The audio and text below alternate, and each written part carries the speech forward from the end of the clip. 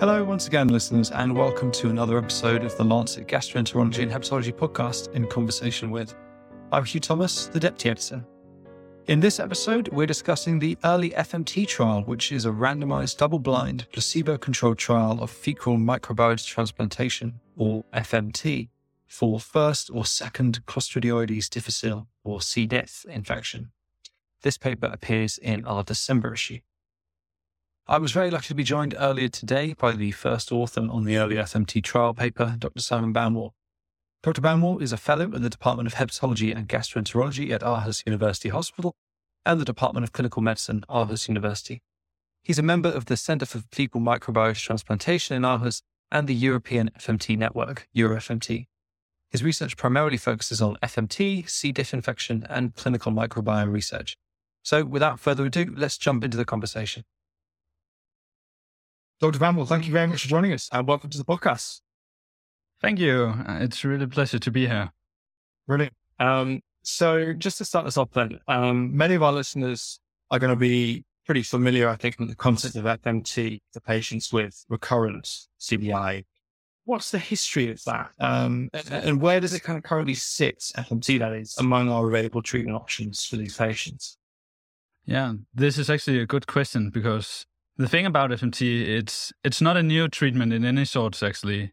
It dates back to the ancient China with antidotes of yellow soup for treating diarrhea. And if we have to go for the C. diff as an indication, we actually had the first real patient report back in 1958 with the Eichmann group. Back then, we didn't even know it was C. diff. We know today. And also in the 1980s, there was Michael Tvede that conducted this series that was published in The Lancet on this bacterial consortium harvested from healthy donor stool to treat C. diff. But if we have to say, okay, when did we really start in modern medicine to use FMT? We started it back in the beginning of the 2000s, mainly in the US, and Finland was really pioneering. And the big blockbuster was in 2013 with the New England Journal of Medicine trial from Van Noot and the Netherlands group. So the main indication back then and still is multiple recurrent C. diff, that being not one infection, two infections, but three infections of C. diff in the same patients or more. And today in the international guideline, both the European and the American, we recommend FMT for this indication, where antibiotics alone is clearly insufficient. Great. So we'll cover this in detail a little bit later. But just briefly, your early FMT trial investigates the efficacy and safety of FMT for first or second C. diff infection. What did we know about the potential of FMT in this setting before you began your trial? So what prompted your group to pursue this clinical question in the first place? Yes, of course we have done a lot of FMT for recurrent C. diff, as I just told. And what we did was actually back in 2017, we did this randomized trial matching FMT to fidaxomicin and vancomycin for recurrent C. diff. And what we back then were able to was actually survey the infection in the region. And that was for the purpose of including patients. But what we found was actually quite a lot of the patients with the first or second C. diff infection never reached the trial. They either died or became too frail, ill to come to the hospital for the treatment. And then we looked for the statistics and found this national survey of the C. diff infection as well, and found that actually in the patient aged 71 or more, 38% of them is only alive after 2 years. And from the trial, that was, to no surprise, a really positive trial, again, showing the superiority of FMT. This quite prompted the question, why not use FMT earlier as a add-on to the existing antibiotics? So that was what really started us off, actually. Great. And so for our listeners who've not had a chance yet to read the paper, and I know they all will, are you able to briefly summarize the design of your trial? Yes. In the early FMT trial, we conducted this double-blinded, placebo-controlled trial where we randomized patients after they had completed a standardized course of vancomycin, 125 milligrams 4 times a day for a minimum of 10 days, to either 2 treatments with encapsulated FMT or encapsulated placebo. we spaced the treatments in time. So the first were on the first day of the trial participation, and the second dose was after 3 to 7 days. And after that, we followed them for 8 weeks or until the recurrence. The primary outcome was resolution of C. diff. And we actually planned to include 84 patients with a pre-specified interim analysis after 42. And what we found when doing the interim analysis was that among the 42 randomized, 21 of the patient randomized to FMT and 21 randomized to placebo, that being vancomycin alone, that 90 of 21 in the FMT group actually achieved sustained resolution, whereas only 7 of the 21 in the placebo arm had sustained resolution. And this was quite convincing, had quite a power to the difference. So we had, according to the ethics committee obligation, we were obliged to stop the trial for this reason. Yeah, I mean, were you surprised by the magnitude of that result? Yes, we didn't. We did not expect that FMT should, or placebo, that being vancomycin alone, to perform at this low efficacy rate. We actually anticipated at least 66% on a good day would have sustained resolution after vancomycin. So, and actually, during the trial, we of course saw that we have a lot of failures, but we were actually thinking that it was the FMT arm underperforming.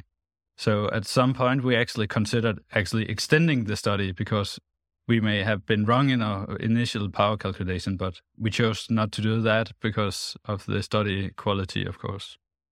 But we thought that actually it was the FMT arm underperforming. So it came quite a surprise to us when we did the... Brilliant. Was there anything else you wanted to highlight in terms of the findings there? Yeah, actually also the safety, because it has been quite a lot of debate. And of course, an important thing of the trial was also to assess the safety profile.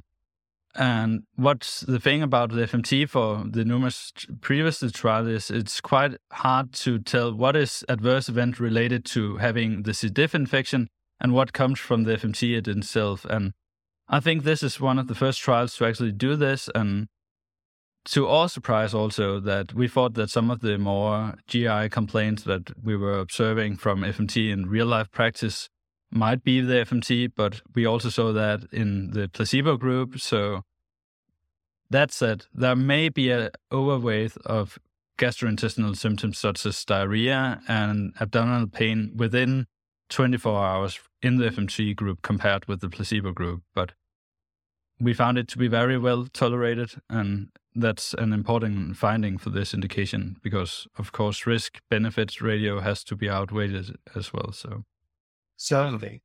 So, thinking about the totality of your results, where do you really see research on C. diff going next, and sort of FMT and C. diff going next?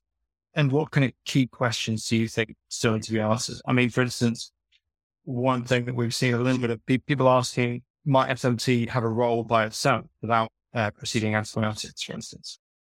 Yeah, we have given this quite some considerations as well. I think it's important to state that FMT is an adjuvant therapy to antibiotics, so one does not preclude the other. So it's actually an add-on, but I think that, of course, it's a tempting thought to think, shouldn't we just go ahead with the FMT and not do the antibiotics?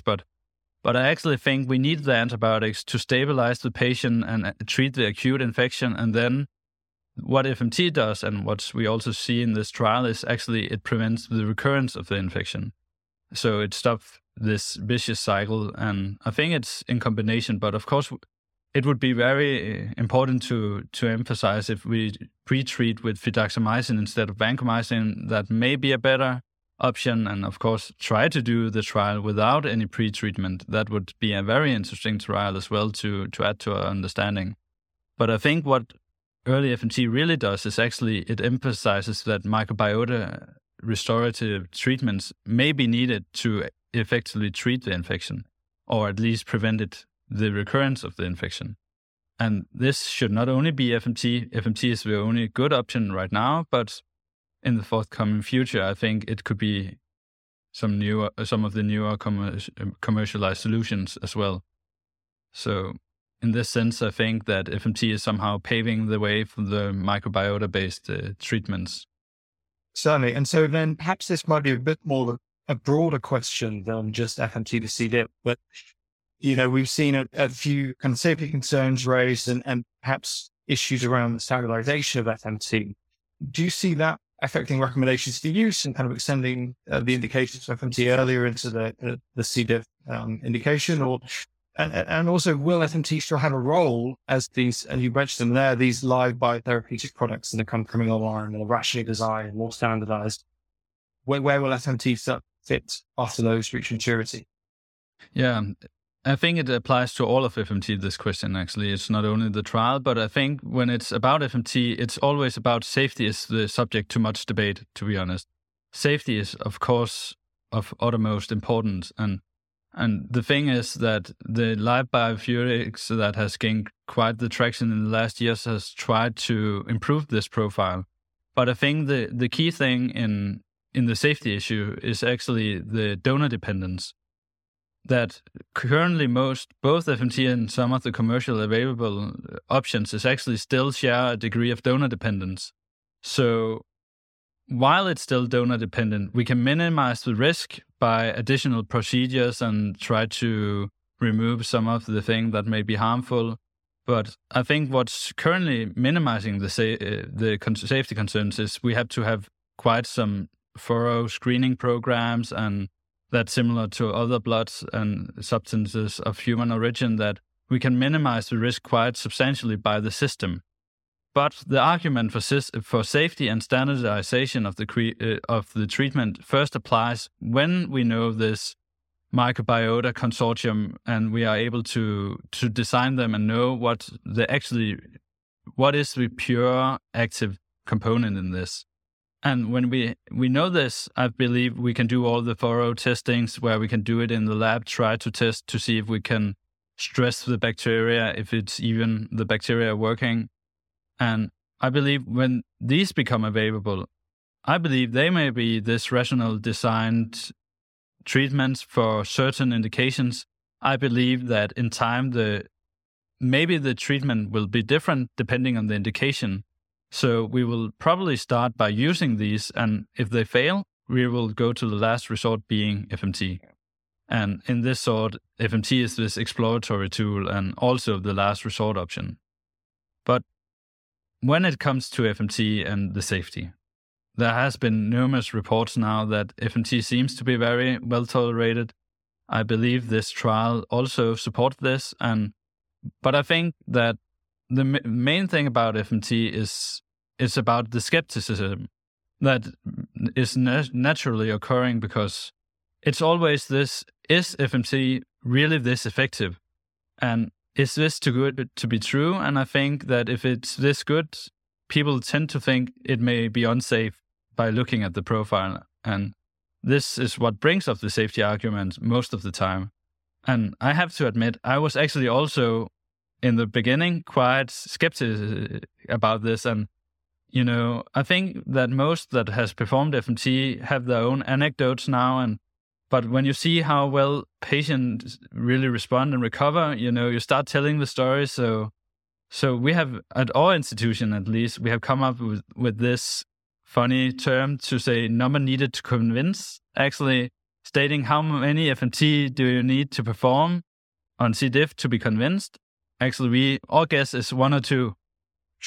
So brilliant. Well, Dr. Bramwell, thank you so much once again for coming on the podcast and sharing those thoughts. Obviously, it's a very interesting trial, but there's certainly so many lessons and indications around for expanding well beyond indications in C. diff. So, yeah, thank you very much for sharing. Yeah, thank you so much for having me. You can read the paper on the early FMT trial online now at thelancet.com. Thank you to Dr. Bramwell, and thank you for listening to this episode of the Lancet Gastroenterology and Hepatology podcast, In Conversation With. Remember, you can subscribe to In Conversation With wherever you usually get your podcasts.